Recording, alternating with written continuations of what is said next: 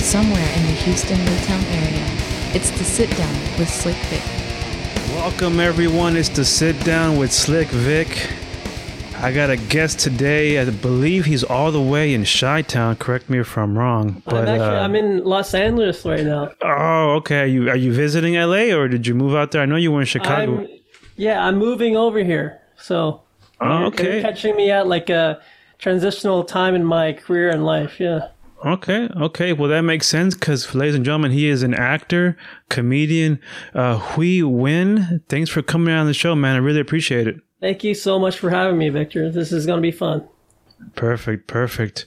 Well, for those of us who are not too, I know a little bit about you, but not as much as I would like. So tell us a little bit about kind of your background, where you grew up. Born and raised in the Pacific Northwest in Seattle. To a couple of refugee immigrant parents. A lot of us out there from Vietnam. And I spent my formative years out there. Then I moved around the country pursuing higher education. So I lived in Seattle, Boise, lived in Houston for a little while where Victor is, Chicago for the past 11 years. And now I'm starting to move to Los Angeles, as I mentioned. Primarily now I'm an actor, but I've done a lot of sketch and improv comedy in the last 10 years in the Chicago area where it's the mecca of that type of comedy. And so it would have been a huge miss for me if I did not expose myself to it. You know what I mean? So it was a really good time in my life. So before we get to that, what were some of the things you were interested in when you were growing up? Growing up, I spent so much time outside playing. Growing up in that area of the country, it's got to be one of the best things that ever happened to me because it's beautiful outside. People really love and respect nature out there. You hear about Seattle and people say, oh, it's rainy and wet and cold all the time, but that's only a few months out of the year, and the rest of the time it's beautiful. And even when it is a little bit wet, I love it, man. I miss it every day. But growing up, we used to spend a lot of time camping, hiking in the mountains, fishing. I'm not a huge fisherman, but members of my family are, and they really love doing it. And, just doing that type of thing, communing with nature. So more of an outdoorsman. Yeah. And now it's not so much. But now that I'm back on the West Coast, I think I'll be able to explore a little bit more. Chicago is kind of like an urban jungle, man. It's like I went there for school, for grad school. And for about 4 years there, my area of exposure was 5 square blocks between our condo and the school. And it was like either the school, the library, or sleeping at home. Those were my places for about 3 years. I got 2 master's degrees in Chicago. So okay, so was acting something that you always wanted to do when you were younger, or was it something? Yeah, I was first exposed to it in high school. I did some theater stuff there, and then in college, I also studied drama at the University of Washington, along with business. So I was like 2 tracks.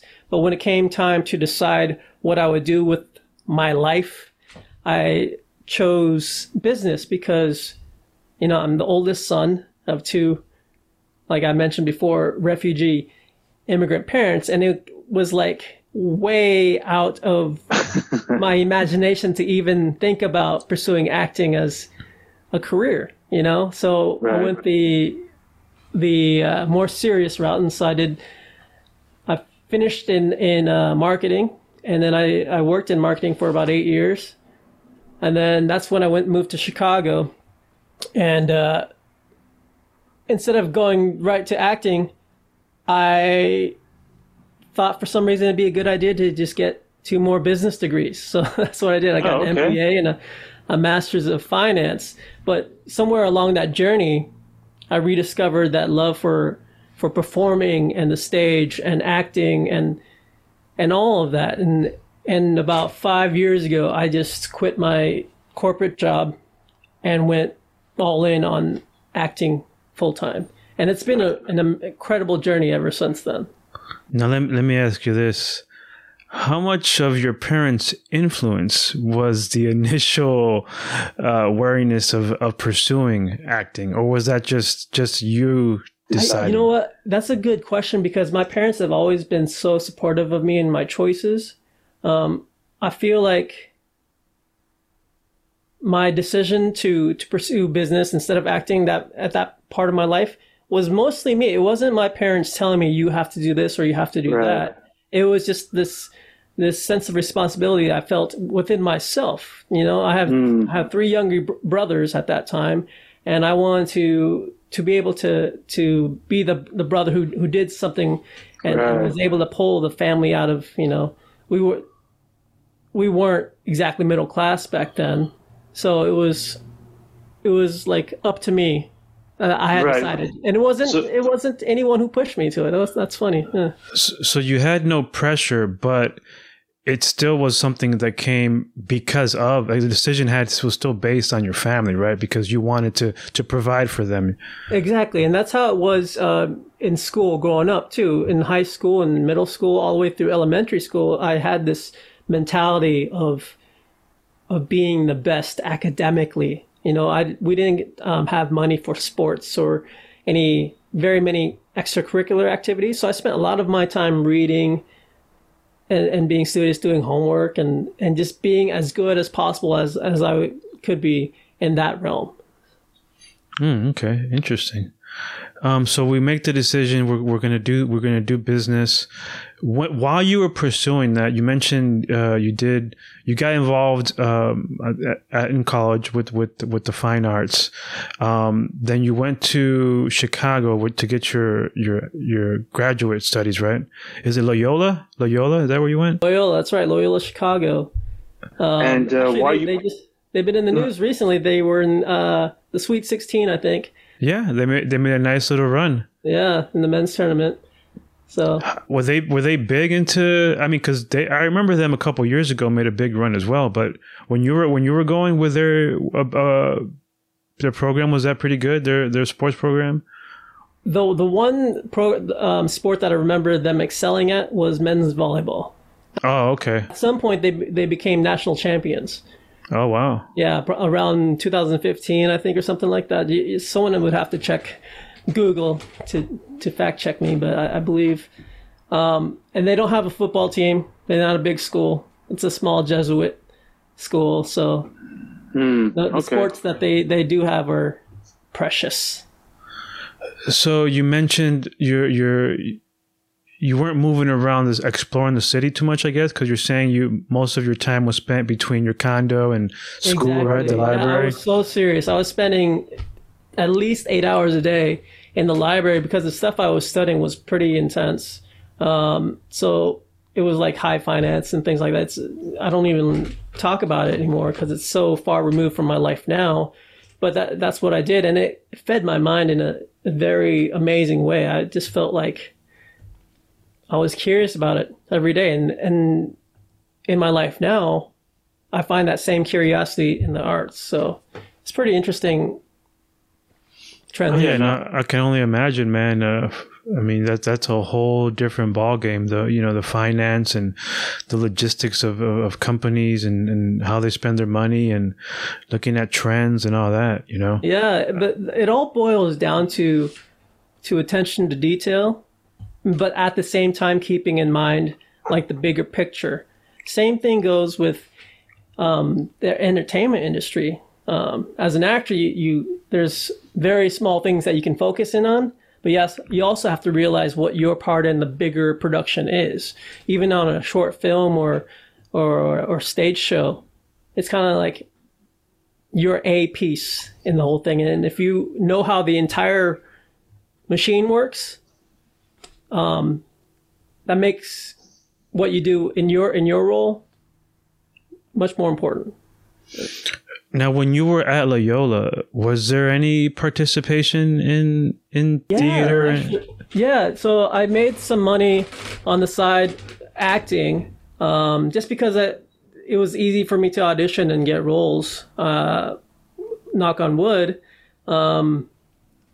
And so I made some money doing that. And the schedule it's so free. I mean, you book something, and if you have time, you can do it. And if you don't have time, you don't do it. It's not like a normal 9 to 5 or even a serving job at a restaurant somewhere where you're kind of locked into the schedule. It's kind of ad hoc how those projects go. And I was really attracted to that. So when I was, in Chicago, I did some short films. I worked on some TV shows and a feature film. So back then. Okay. So even though you were focused on the business degree, you still had to scratch that itch, right? It's funny. I mean, you still have to do it. I never thought I would, when I was in school, I never thought I would make that transition to full time. I always was in the realm of something I did with my free time or as a hobby or as something to help me appreciate the arts rather than, okay, this is what I'm doing. I'm choosing to do this. And this is me as my career. I'm going. And so, but when I made that switch to allow myself to be like, yeah, it doesn't have to be a hobby. It doesn't have to be just for fun. Then things kind of switched for me. Pretty amazing. So I'm assuming when you're landing these roles, right, you're doing TV shows, you're doing feature films. I mean, that kind of solidifies things for you, right? You're kind of going, whoa, like, because I'm assuming that if you're not landing them, right, if you're not really having this success with it, it might deter you from even thinking about it as much, right? I still have doubts every single day.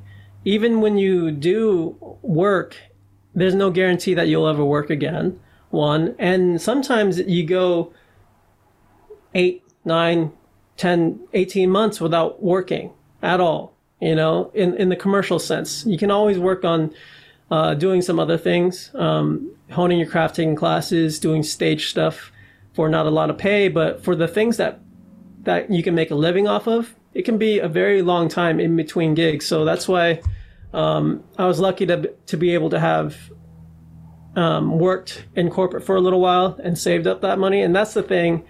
I'm pretty fortunate in that sense, in that I'm able to not have to balance both things because I did all that extra work on the front end in finance. Right. So it doesn't work out that way for probably 90% of the people out there who are trying to make a life in the arts. But if you love it and that's who you are, you make sacrifices or you make adjustments in your life to allow yourself to be able to do it. Because once you're an actor, man, there's no going back. There's no going back. Yeah, that's you're right. You're more of a rare case. Most people you talk to, they go all in early. They go exactly, and that was, I think, for me that's what kept me in it. Especially during this time of the pandemic, a lot of my friends who are in and around the arts, they've had to pivot into something else because, especially in Chicago, all the stages are dark. A lot of the productions have shut down. There's not a lot of money to be made doing entertainment right now. But you still got to eat. You still got to pay the rent. And so I'm seeing my friends work part-time gigs or, drive Uber or whatever it is just to survive right now. So go ahead. I'm sure that once things pick back up, those same folks will be able to go back to doing what they loved. They'll be back on the stages. They'll be back to creating short films and writing. And the one thing I'm seeing, though, is a lot of those people, they're finding new outlets for their creativity. So social media has become huge in the last, it's been huge for the last few years, but TikTok in particular, I'm seeing a lot of my comedian friends just blow up there. They still have that same comedic voice, but their audiences are just so much bigger now. And so they're finding that the same bits that they were able to do on stages in Chicago are playing for millions of people all around the world. And that's really exciting to me. That's not something I myself do as an artist, because that's not the type of thing I do. But to see my friends do it, they're crushing it. And I'm so happy that they're showing their talents to the world, and the world is noticing it. It's amazing. It's amazing. Yeah, humans are incredible things. You know, they can adapt. I mean, that's why we're still here, and that's why, you know, we run the world of all the beings, is because we adapt. And the pandemic has really showed, you know, who can and who can't. You know, you got some people who just sit at home all day, you know, eating hot Cheetos, drinking, and you know, using unemployment, and really not bettering themselves. You know, just kind of. I mean, and I don't blame them. In this time period, just staying alive is an accomplishment. You know, it's like, just stay alive. Once this thing is over, then you can worry about bettering yourself. But right now, man, because I've had one friend who was in the comedy scene, and he took his own life a couple of months ago. Oh, wow. And so that's the other side of it too. It's like, yeah, I mean, there's something to be said for pivoting and making your art known to a lot of people. But another thing is just keep your passion for life going. You know, just do whatever it takes to take care of yourself, take care of your family, take care of your friends. Just stay alive, man, because this is hard for a lot of people. There are, you know, so many resources out there that are available to people in this. I wish he would have reached out to one of them, you know. And no, I completely agree with you in that aspect, and I think we're kind of saying the same thing. Like when I say, you know, bettering yourself, that's what I'm referring to, right? We have the resources. Just like me, for example, you know, I was in the service industry. That's dead right now. Lost my job. So, you know, right before the pandemic started, I found out that my girlfriend was pregnant. So, I mean, I can't just sit around and wait till this thing is over, right? I got a baby on the way, you know, I got her living with me. So I got 2 mouths to feed. So I didn't think that was an option. So I went and got a certification online and just shifted. You know, now I work in IT, you know, and I think that's what I'm more referring to. Like, you know, don't get me wrong, I did my fair share of drinking. You know, let's not get it twisted. But I also realized that, you know, you can take advantage of what you got. I started working out a little bit more inside the house because I had the time. So I just figured, let's use our time, let's use our resources to better ourselves, you know. So you're at Loyola, you're doing some side gigs, but your main concentration is in business. You finish, get your degree. I'm assuming, don't know too much about Loyola, but I do believe they're pretty exceptional school when it comes to business, right? Yeah, they're pretty well ranked. Program was good. Some of the best minds in the world I was exposed to there. It's pretty amazing. It seems like such a long time ago now, but when I was in it, yeah, it was incredible. And then when I graduated, I worked in finance and corporate for a couple of years before the pivot to entertainment and acting. So once you started working, I'm assuming you got a nice position because of where you came from. People wanted you. You started working. While you were working, were you still dabbling with? While I was working, so that's when I had a little bit more time because I wasn't spending 12 hours a day in the library.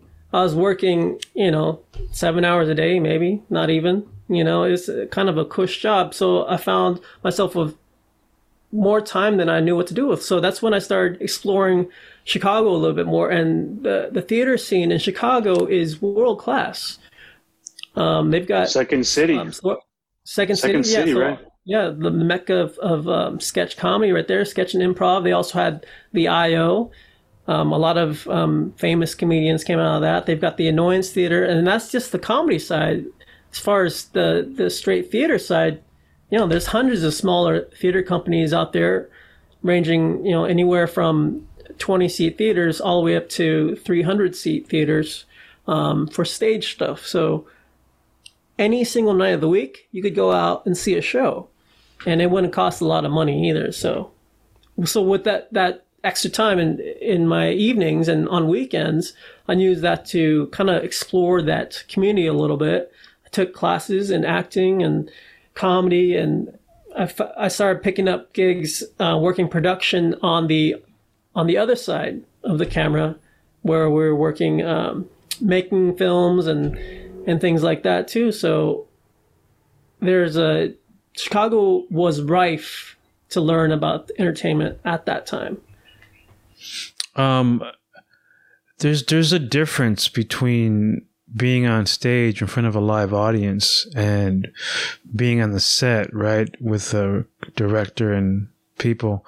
What do you prefer and why? I mean, there's it's like asking to choose between two of your kids. I mean, you love them both, but for different reasons. On stage, you get the audience is right there with you. You have this sense of immediacy, this intimate connection, even though you're not even paying attention to them. You can feel the energy in the room. And it's just like, you kind of, the rest of the world goes away, and you're in that moment with your scene partner or with the setting or the stage, or sometimes you engage directly with the audience, but nothing outside of that theater matters then. And that's such a lovely experience. And I think that's why so many people go to see live theater still.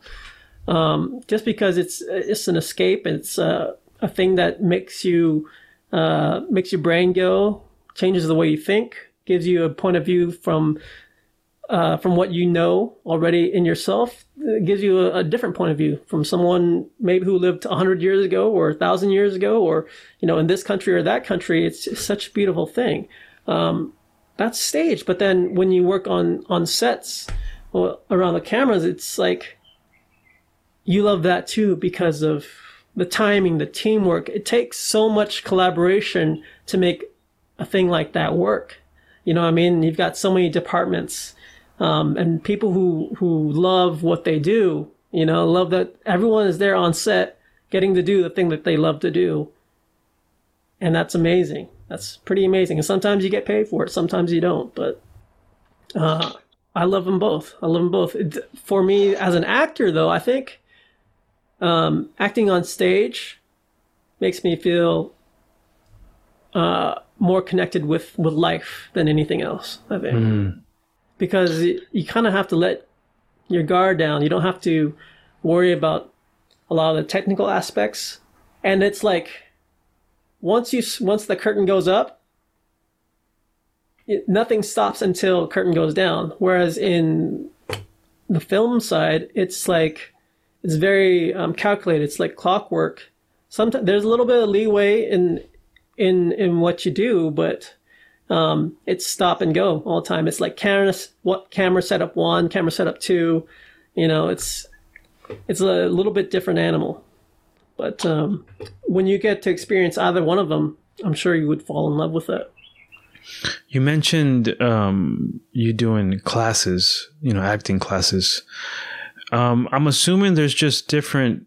I guess it's different for individuals when it comes to that, right? Some people, they don't really do that. They I don't know what the natural approach or a different approach is. Is from your experience, like people you've worked with, which one is mostly the path people take? Is in general, do people usually take the classes, or? In this world, there's no one path to get to, quote unquote success. Mm-hmm. There's a million different actors out there. There's a million different paths to get to where they are. It's not like the linear education system in America, where it's you go through kindergarten through 12, then you go to college, then you go to grad school, and then you go out in the world and you do the thing. There's so many different paths to becoming an entertainer in this world. I know people who did dinner theater. I know people who never took an acting class in their entire life, who are just good at knowing what it took to connect with audiences. There are people who are creating content on their phones, who are actors, who are entertainers, but their paths are so different, and that's what we're discovering now. It's become commodified who can create content. Back in the film days, film camera days, it's like it's the studio decision who goes in front of the camera. Yeah. These are our actors. These are our contracted actors. They're going to make so and so many films a year for us, and that's it. These days, people can make a whole feature-length film with the thing that they have in their pocket, which is incredible. And it's been becoming more and more like that ever since they started with digital cameras, because one of the things that was a barrier to entry for a lot of folks was the cost of making a film.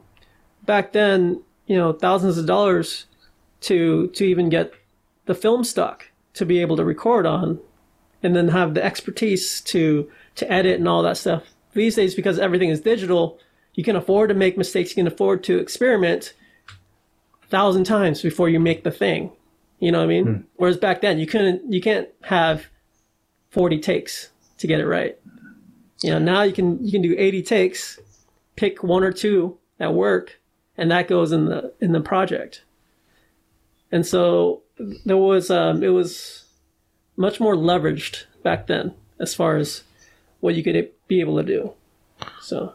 No, you're absolutely right. I've started to dabble with it, and it's just amazing what you can do. I've always, ever since I was young, I've always wanted to act, direct, write, and finally being able to do that, in a couple of short films that I've done, I was just fortunate that like you said, the team that is involved. So what did I do? I just surrounded myself with talented people, So I remember we did this short film, and I was directing it, but it wasn't my equipment. Like these guys, with the 4K cameras and the boom mics and knowing about lighting. And I was like, okay, I want it to kind of look like this. I want this shot. And then I see it and I'm like, wow, like this is as good as going to the movie theater, man. Like this is crazy. And like you said, now that it's affordable, now that it's doable, I mean, it's like, screw Hollywood. I'm gonna just make it in my, and you're seeing that, right? You're seeing, and you add the fact that we have so many platforms now. You have Apple, you have Amazon, you have Netflix, and they need content. And that's not even including all the cable channels that still exist, all the local ABCs and CBSs. It's crazy. Like what they, now it's no longer about the studio, right? It's like you don't need the studio needs you. They need the content. Yeah. And like Amazon Studios, they got a thing where they allow you to host your content on Amazon Prime Video.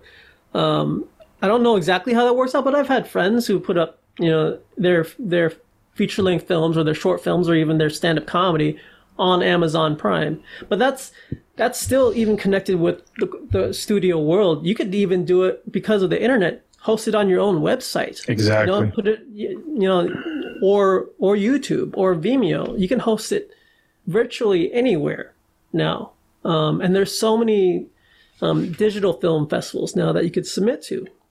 The hardest part is always just getting the script. But dude, that is the hardest part, man. Once you have that, you have a motivated producer and director, things will get going, because there are crew people out there. There are lighting, sound folks, actors who will just say yes. You know what I mean?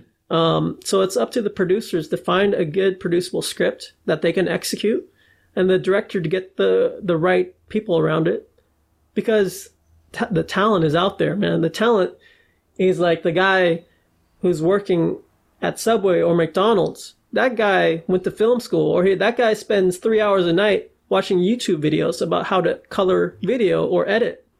Or, you got people who are independently mixing their own soundtracks all the time. it's so easy. The hardest part is finding a good script. Once you get that, it's easy. I mean, you know, I'm paraphrasing, but when you get the script and then the logistics of getting people together, but once that's done, you just need a few motivated people to get the project done after that. Yeah, I completely agree with you, man.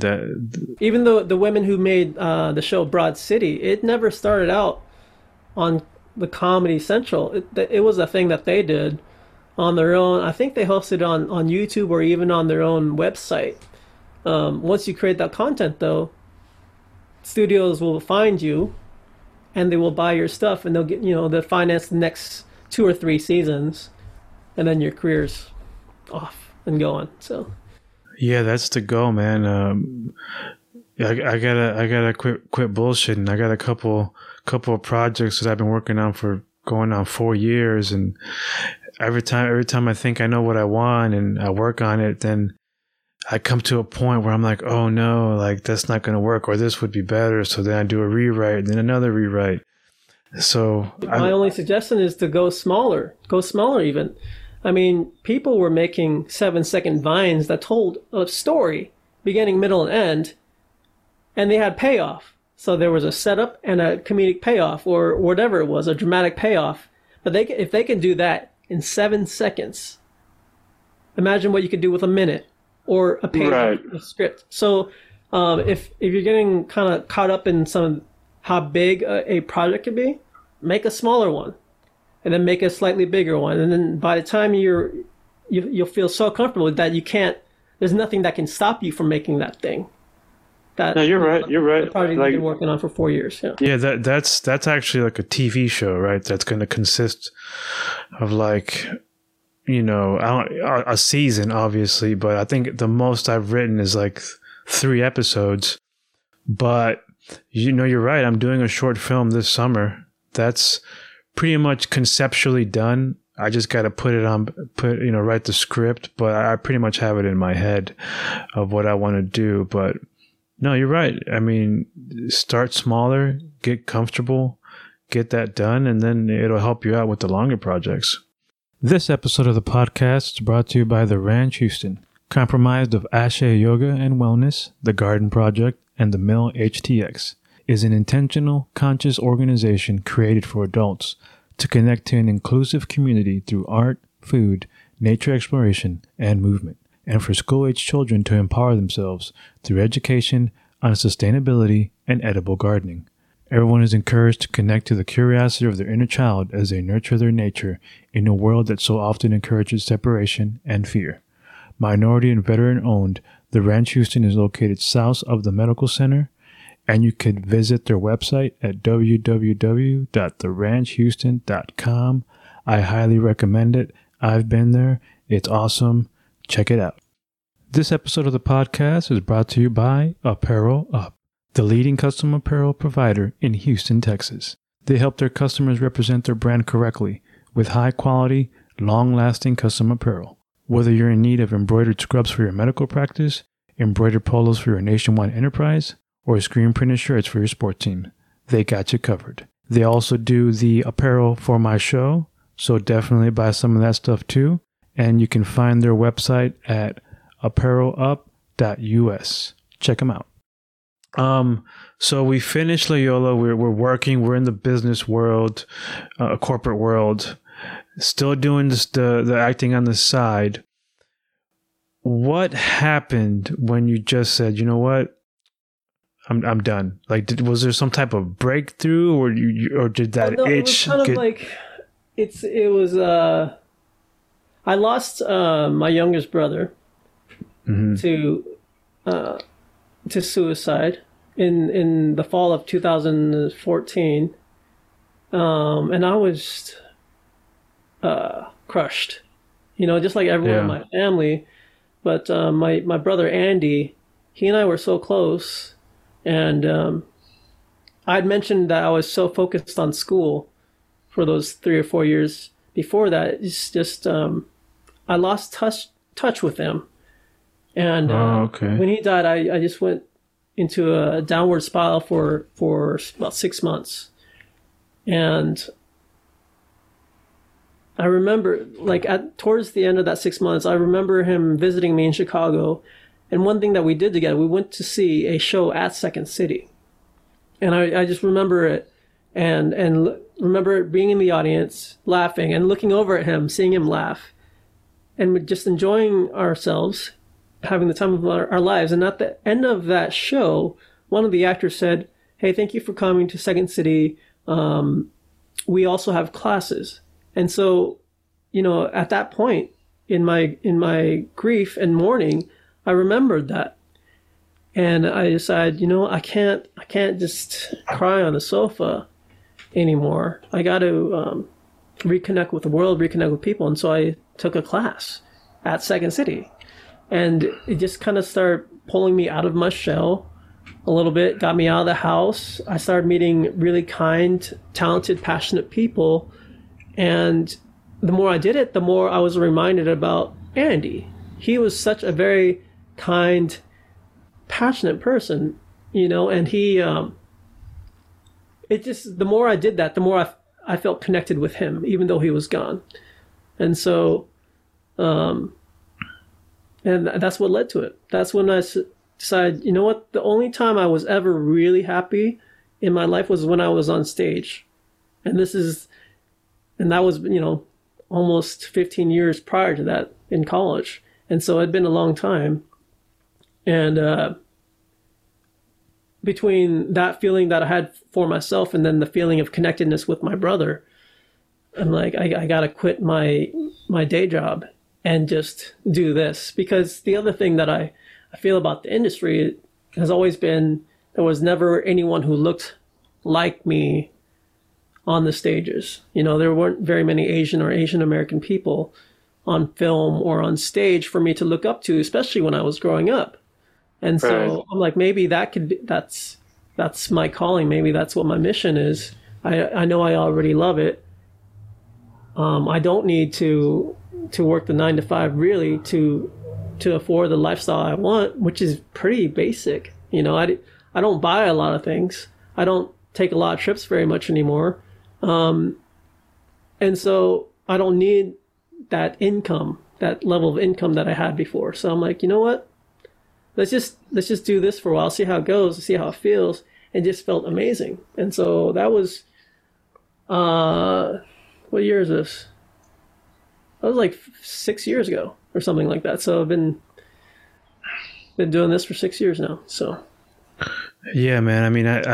I knew your brother Andy, and you know, he was an awesome guy. I always had a smile on his face. I was very optimistic. Always very curious how you're doing. Like you said, very kind.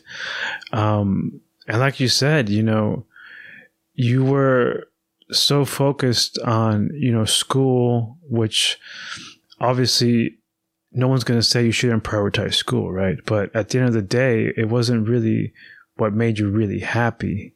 And then you see something like this happen to your brother, which is, you know, related to his happiness or lack thereof. And you realize like, hey, like this is something that I should kind of apply to my life. Like, what, let me look at my life real quick, see what's going on with me. And it kind of gave you that catapult to say, let me focus on when was I the happiest? Oh, when I was doing this. Well, let me do that. And it's a great story how it helped you with how you were doing, and it also helped you kind of think about your brother and still, you know, bring you closer even after his death.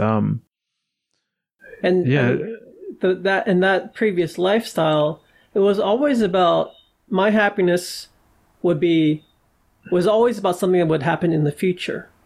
You right. Know, oh, okay, so I'll just buy a Porsche, or I'll get this swanky house on the hillside or something. That's what's going to make me happy. Whereas now, I try to focus on the happiness in the moment, which really, that's the kind of the biggest shift in thinking I can imagine for a lot of people, is to not delay things, because you don't know how much time you have right. in this world, you know what I mean?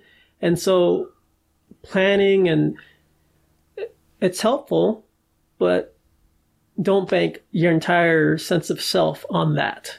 You know, try to see what's right there in front of your nose, and maybe that's all you need.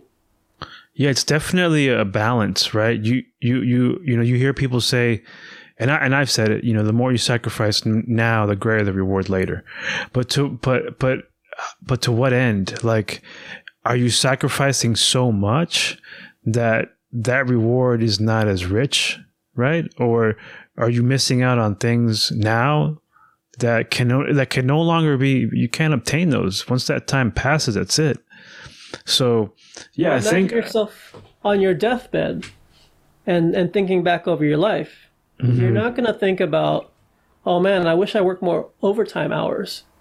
Right. Or I wish I would have landed that account, or I wish I would have did this. I wish I spent more time with my family, or I wish I would have asked this girl out, or married this girl, or gone out with that guy, or done this thing. It's always a lot more personal than those 5-year plans are. You know what I mean? When you look back, when you're on your deathbed and you look back, you probably would throw away that 5-year plan book and think about some of the things that were right there in front of you. Yeah, I think probably the best approach is maybe to have long-term goals, but also to have those short-term goals. Exactly. So it's kind of like what we were talking about before, having that overall view of the machine, but also the detail of kind of like your role. And if you think about your role as being that person living in that moment, that's your role. So focus on that. And then, but you can be aware of your family or your friends and your extended network. And 1 year from now, 5 years from now, 10 years from now, that's always within your consciousness. But most of your focus should go towards that moment, I completely agree. So we get the inspiration at Second City, the offering the classes. So you start doing that. What other things were you just doing? So I'm assuming you were doing the Second City. You're still pursuing auditions. What kind of things did you have going on right when you decided to go full in on the acting? And so I kept track of all of my performances. What year was it? 2018 or 2019? I think it was 2018. Every single time I had either an audition to prepare for, or a show, or a reading, or something like that, something entertainment business related, I wrote it down on a book. And by the end of that year, I had almost 300 incidences. Wow. So that's like almost a thing a day that I was doing. There were weeks where I was performing 5 or 6 nights a week. For long periods of time. And that's because in Chicago, they had a lot of improv theaters. So you could, if you wanted, you could go perform in 10 minutes. You hop on the train or the bus, you'll be at a stage, you sign up. Hey, let me do a set. And that's improv and that you could do. But there's also open mics for the stand-up folks. There's storytelling. There's poetry. There's you can get out and have an audience with almost anything. The only thing you needed to worry about was developing your voice as an artist. And it was, some of the audiences were just the most welcoming people. Man, you could go up there with some really experimental stuff. People would love it. And that would encourage the artist who was on stage to go out and create more. And that's the thing about Chicago, is it's such a nurturing place to come up, And then it was so much opportunity to do it.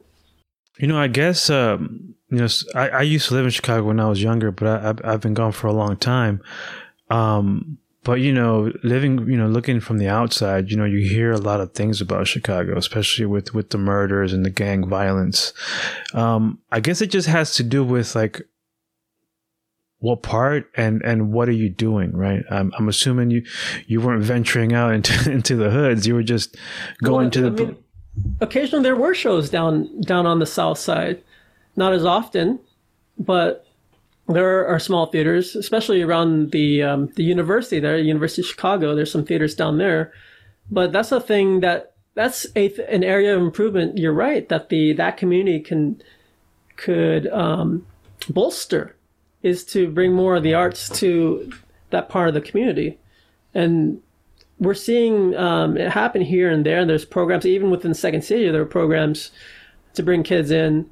Or at the Annoyance Theater, they had a show there where they busted in a bunch of high school kids from South Chicago to see some of their shows, to expose them to that type of art and comedy and stuff, to show them a different reality of or a different realm of possibility to them.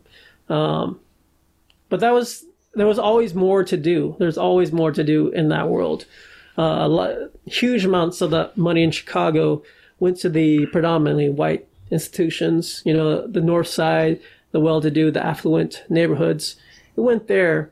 But, the arts on the South Side is not non-existent. It's just, it could be more. It could be a lot more, actually. And they're the ones that have those interesting stories, right? They're the ones that really have lived some crazy ass things, and it's a part like that most people aren't aware of, don't know what's going on. People that have had quote unquote normal lives. Some of the stories that they got to tell are just very fascinating, and it's one of those things where when you're an actor and you're asked to perform a certain scene where you're having to go through some grief or go through something kind of tough, some of these people have already gone through it. When you ask somebody to go through this, you're like, well, I've never gone through that. Let me see if I can figure it out. But some of these people, man, they've gone through everything. Like whatever you tell them to go through, I got that. I just got to remember that moment when I was 6 years old, and I can bring it out. Yeah, that's the emotional memory stuff. But even if you're an actor, a well-trained actor who has never experienced that in their lives, because there's a lot of actors out there who've lived what you would say a privileged life, where they never experienced gang violence or anything like that, or losing someone to not having health insurance, or right. It's up to the actor to identify what that is in a human being and kind of connect it to something that's not that, but something else in their life that they experienced, and kind of transmute it. Because everyone has lived life. They have life experience to draw upon, and even it could be you experience it for the first time, It doesn't have to be an emotional memory. It could be like, okay, now imagine what it's like to lose your grandmother now, who's perfectly healthy. Mm-hmm. But, okay, imagine she died today. What would happen to you? And you could just do that and be real. It's all about turning up the parts that the script calls for in yourself, or turning down the other parts. Everybody has. I think anybody can play any role as long as it's like culturally appropriate. You just have to be able to not limit yourself to be like, oh, that's never happened to me, I can't do it. It's like, well, that's happened to a person before.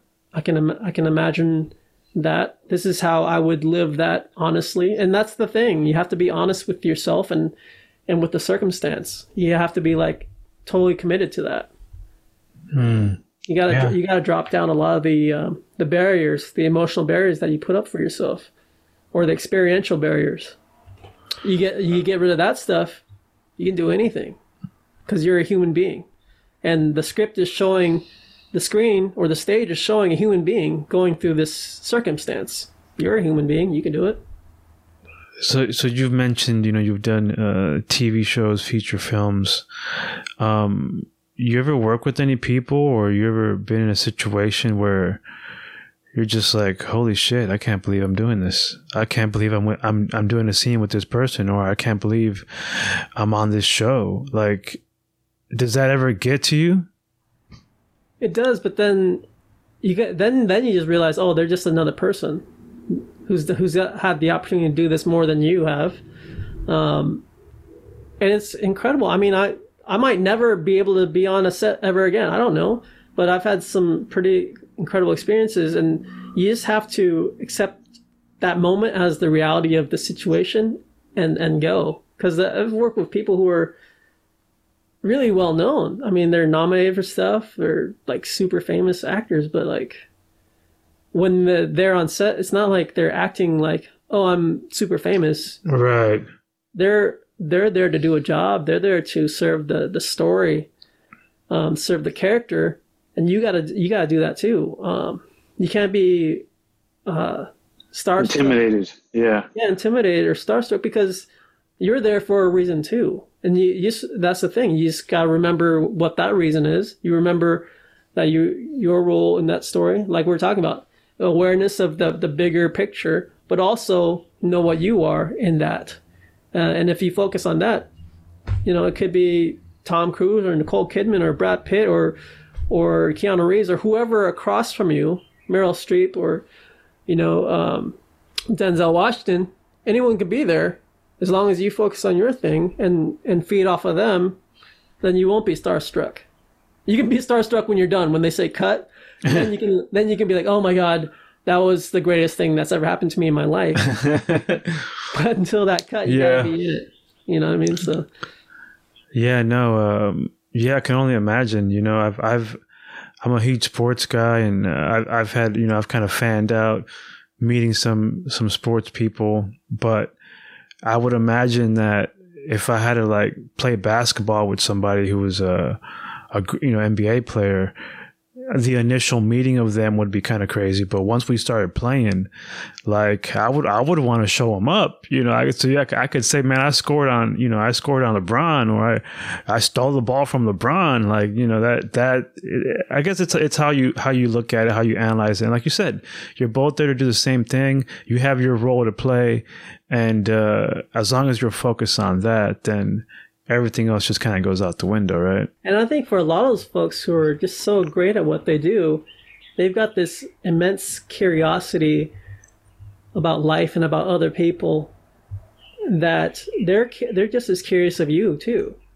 You know what I mean? So imagine them being starstruck by you, and you're on the same level all of a sudden. So. Yeah, no, that's another thing. Like, especially when you start getting your work out there. You'd be surprised, you meet somebody like, hey man, like, this famous person, like, hey man, like, I like your work. And you're just like, what? You like my work? Like how, you can't, really just focus on that and give yourself more credit and know that you're there for a reason. Like you didn't just walk in off the street, Yeah. I mean, and work on your craft whenever you have the opportunity to do so. But don't judge yourself, or don't beat yourself up about not being able to do it, or don't judge a performance that you had. That's the other thing too. I mean, you have to learn in this industry. You have to be able to move on to the next thing pretty quick. You can't dwell on a bad performance or a bad audition. You kind of have to shake that off pretty quick and move on. It's always about moving forward. And sometimes it's not exactly straight. Sometimes it's in a circle, but you're always just moving. You can't, once you stop, that's it. Now you mentioned stand-up. Did you get into that later on, or was that something you were always doing? I love stand-up as an art, and I love people who do it, but I'm not a stand-up comedian. Oh, okay. Yeah, I've done it for a couple of times, and it was fun, but the amount of work, and I just mentioned not judging yourself. I judge myself more in that than anything else, because one, it's written. You're the one who wrote it. You're the one who's performing it. So if it flies or bombs, it's all on you.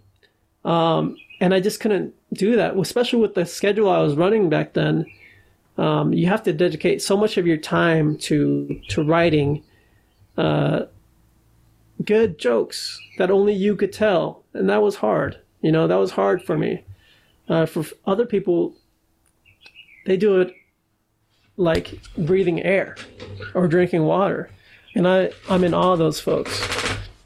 Now, let me ask you this: growing up, were you a class clown? Were you that guy that was always making people laugh? Yeah, I was a little bit of that, but that was more off of the cuff or in the moment type of thing. Yeah, you know what I mean? That's kind of like being witty versus being right. You know, a writer funny.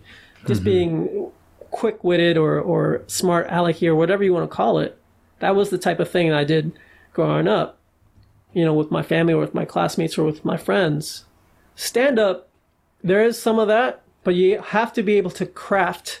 You have to be able to put words together. You have to be able to work on your delivery, your voice, things that it took a lot more work than I was willing to give, especially at that point in my life.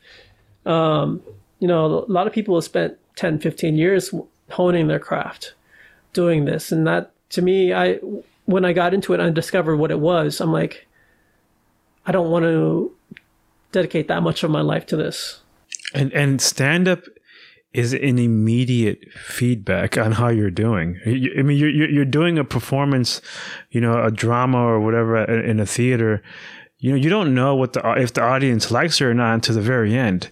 You know, you're doing a movie, you're shooting it. You're not going to find out until later if anyone likes it. But when you're doing stand-up, you know how you're doing immediately. As soon as you finish your sentence, or even before you finish your punchline, you know. Yeah. And that's a tough pill to swallow if no one's laughing. Yeah. But I've seen sets where no one laughed the entire set, but the comedian was up there still doing it. And that's what I really respect. I've seen some people go up on stage and just bomb like I can't even imagine, like in a dream, a nightmare, where, you know, you're dreaming and you're picturing the entire audience in their underwear and they're not laughing, but you still have to go. That happened. I saw it happen in real life. And the guy just kept on going like a baller. And then when he was done, he didn't run out of there. He didn't leave. He went back to the bar, got a drink, and then watched other people's sets. And that's when I'm like, I can't do this. There's no way I can do this, because if that guy can bomb that hard and him be able to brush it off that quickly, that takes a lot more discipline than I had in that art form at that moment. So yeah, you do. I mean, and you hear comedians, you know, big names, you know, Chappelle, Rogan, Bill Burr. I mean, all these people bomb.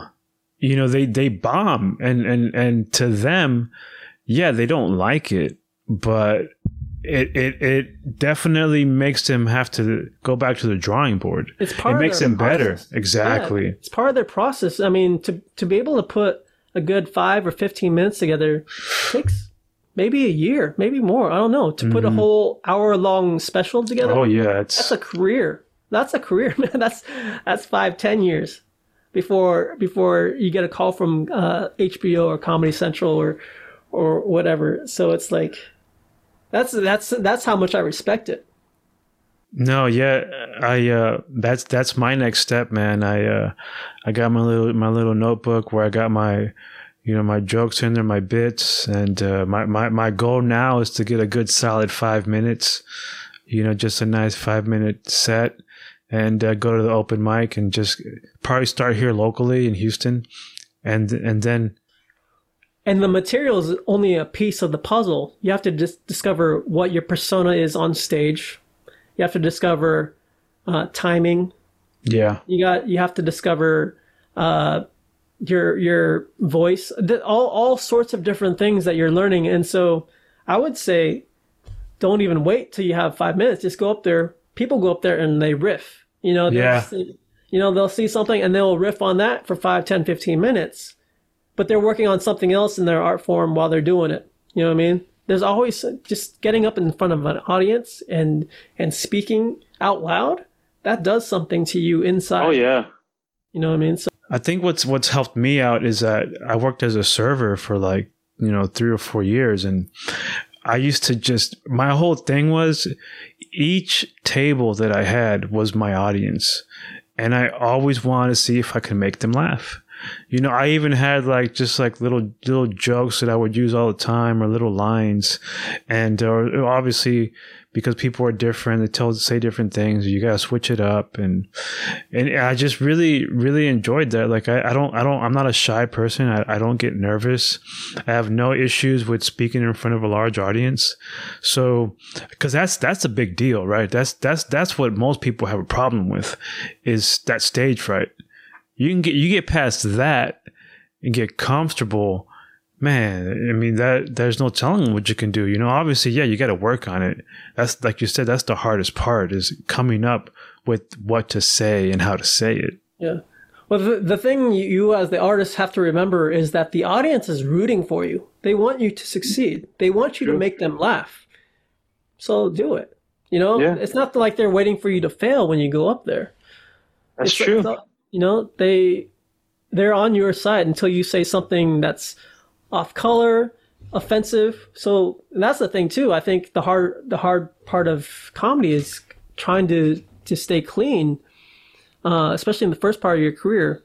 But if you're able to do that, it becomes easier to get an audience. You know what I mean? Because your bookers can be like, it's easier to book people who are not blue, I think.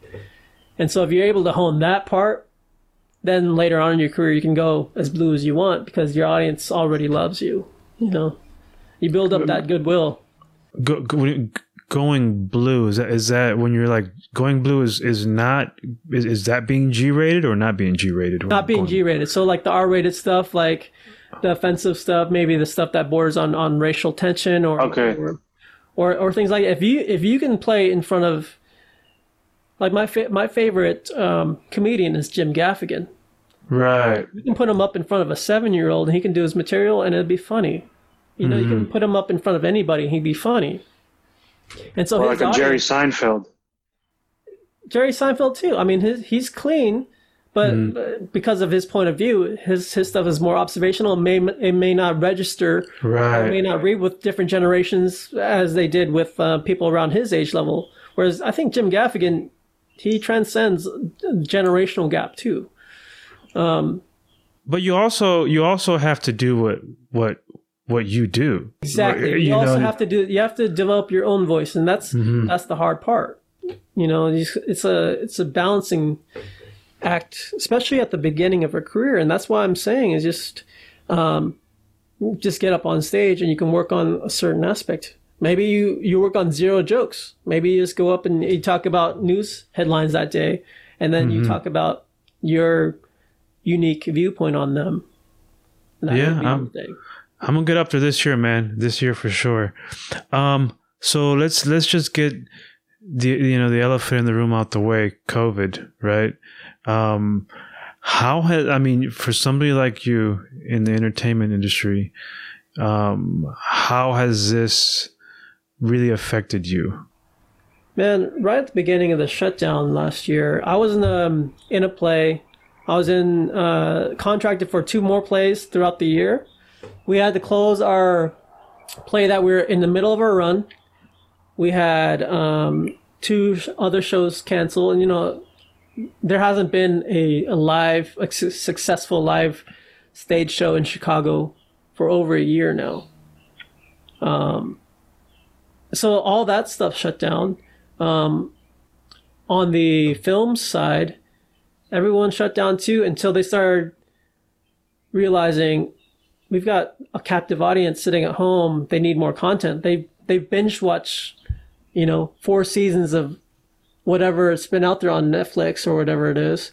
They're like dying for more. And so they were able to just put all their resources to building protocols that made it safer to film at this time, but it's still not opened up 100%. And even the productions that do open up, occasionally you read in the trades that, they had to shut down because 1 or 2 COVID cases were detected or something like that. So we're not back to normal, even with all the precautions we were taking, even with all the vaccinated people out there. It's just going to take more time. The productions that are going, they're way safer about it. They keep on set. They only keep people who are essential to shooting. And even in between, I shot a pilot in November in Chicago, and even between scenes, when they said cut, we put our mask right back on. We put our masks and we put our face covering, our shields right back on, and we went into our actor chairs, and there was like inside individial tents. And wow. They were not kidding. There was hand sanitizer everywhere. And then we tested leading up to that shoot. I tested every other day for a week and a half. So I think I went 4 or 5 different COVID tests leading up to even being on set.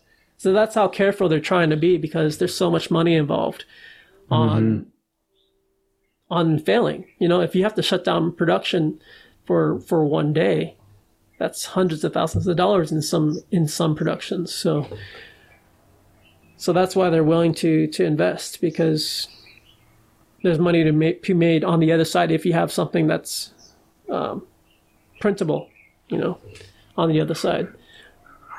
But you mentioned the shift, the pivot that some people are doing with the TikToks and social media. So have you started to move towards that as well? I have not, because that's not the type of artist I am. I'm more of and that's why I love theater, because all I have to do is focus on the person in front of me, or the people in front of me, as far as my scene partners, and the audience I'm not really concerned about. Even though you can feel the energy that's coming off from those human beings that are occupying that space. But for me, it's all about that connection with my scene partner when I'm acting. Whereas some of my other friends, they want to connect with the audience directly. And the most direct way they can do it is via Twitter or TikTok or Instagram. And they're writing characters, doing they're writing quips, jokes on Twitter that are going viral. They're doing characters on Instagram. They're building followings of like millions of people, and that's all they need. They're so good at generating content that these types of audiences are craving. For me, I'm turning more inward. I'm continuing to work on my process internally. So I'm like doing other things. Right now, I spent the last year learning piano and guitar, and that's taught me something about acting too. And it's been incredible. The way I'm learning music now, it's like measure by measure. I work on one measure, I'll practice that measure for one whole day, even if I can't get it right. And so now when I go back to acting, I'll think about individual lines or individual movements or things like that, even with more rigor. I can't wait to get back on stage or on a set and kind of rededicate myself to that art. And that's the thing too. Once you're an actor, we mentioned this before, you're always going to be an actor because you look at the world through a different lens now. You know, I think you have more empathy for people because you kind of can imagine their circumstance or what their life is about now, because you're just more curious about it. Right. You know, and once you can put yourself in that person's shoes, all of a sudden you love that person, or you care more about that person than, whereas before you have all these barriers. You know, you don't want to get to know that person. All you see is kind of surface level stuff. You don't think about their lives or what happened to them that day, or their family situation that led them to be like that in that moment. Now you think about all the other different variables in their lives. And so I think that makes you more empathetic when you're an actor. Yeah, I think that makes a lot of sense. So now you are in La La Land. You're in Los Angeles. What prompted you to make that move? Well, we've been, my partner and I, she is from this area, and we've been talking about coming out here for many years now. It's just we've been so busy in Chicago. But now I think the time is right. I have an agent and a manager out here now. I'm starting to audition out here in addition to what I'm doing in Chicago. So it's good. Before I wasn't able to justify making that move and having to start from scratch. which is kind of what you have to do when you move to a new market, especially Los Angeles, which huge market. You got to learn so many different things, but the nature of the pandemic has made it so you can take a little bit more time easing yourself into it and not have to worry about gaining traction immediately, because no one has traction right now. So it's good timing in that sense. So we mentioned goals earlier. What are some of your short-term goals or even long-term goals coming up for the next couple of years? So short-term, I just want to act again. If that doesn't happen, I'm still going to be okay, because I'm learning music. I'm filling my heart and my brain that way. Longer term, I would love to start producing more. I've produced smaller projects, sketches, short films and stuff in Chicago for the screen formats. But I would like to be able to leverage both my business finance self with the entertainment self. And I think producing is a natural next step in that world.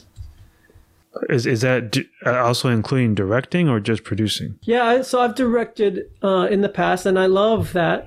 But I think the finance side, the business, that lends itself even more to producing, I think. Yeah, and you have a degree in it, so I mean, I've actually got 3 degrees. 3 degrees. There you go. Yeah.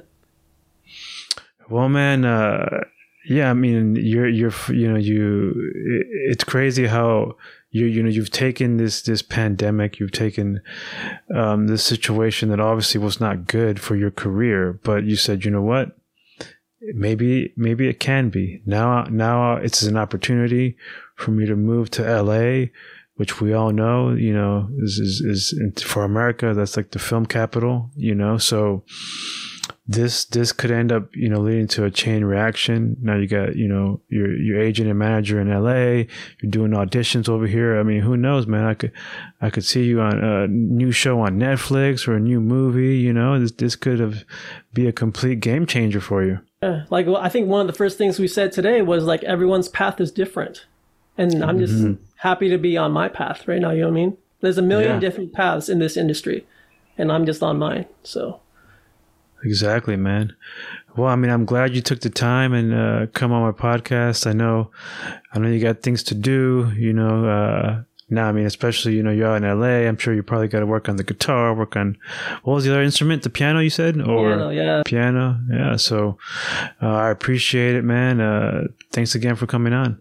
Thank you so much for having me. It was a lot of fun, and I hope your listeners find something, even one thing I said interesting or something that we discussed, as something helpful for their lives.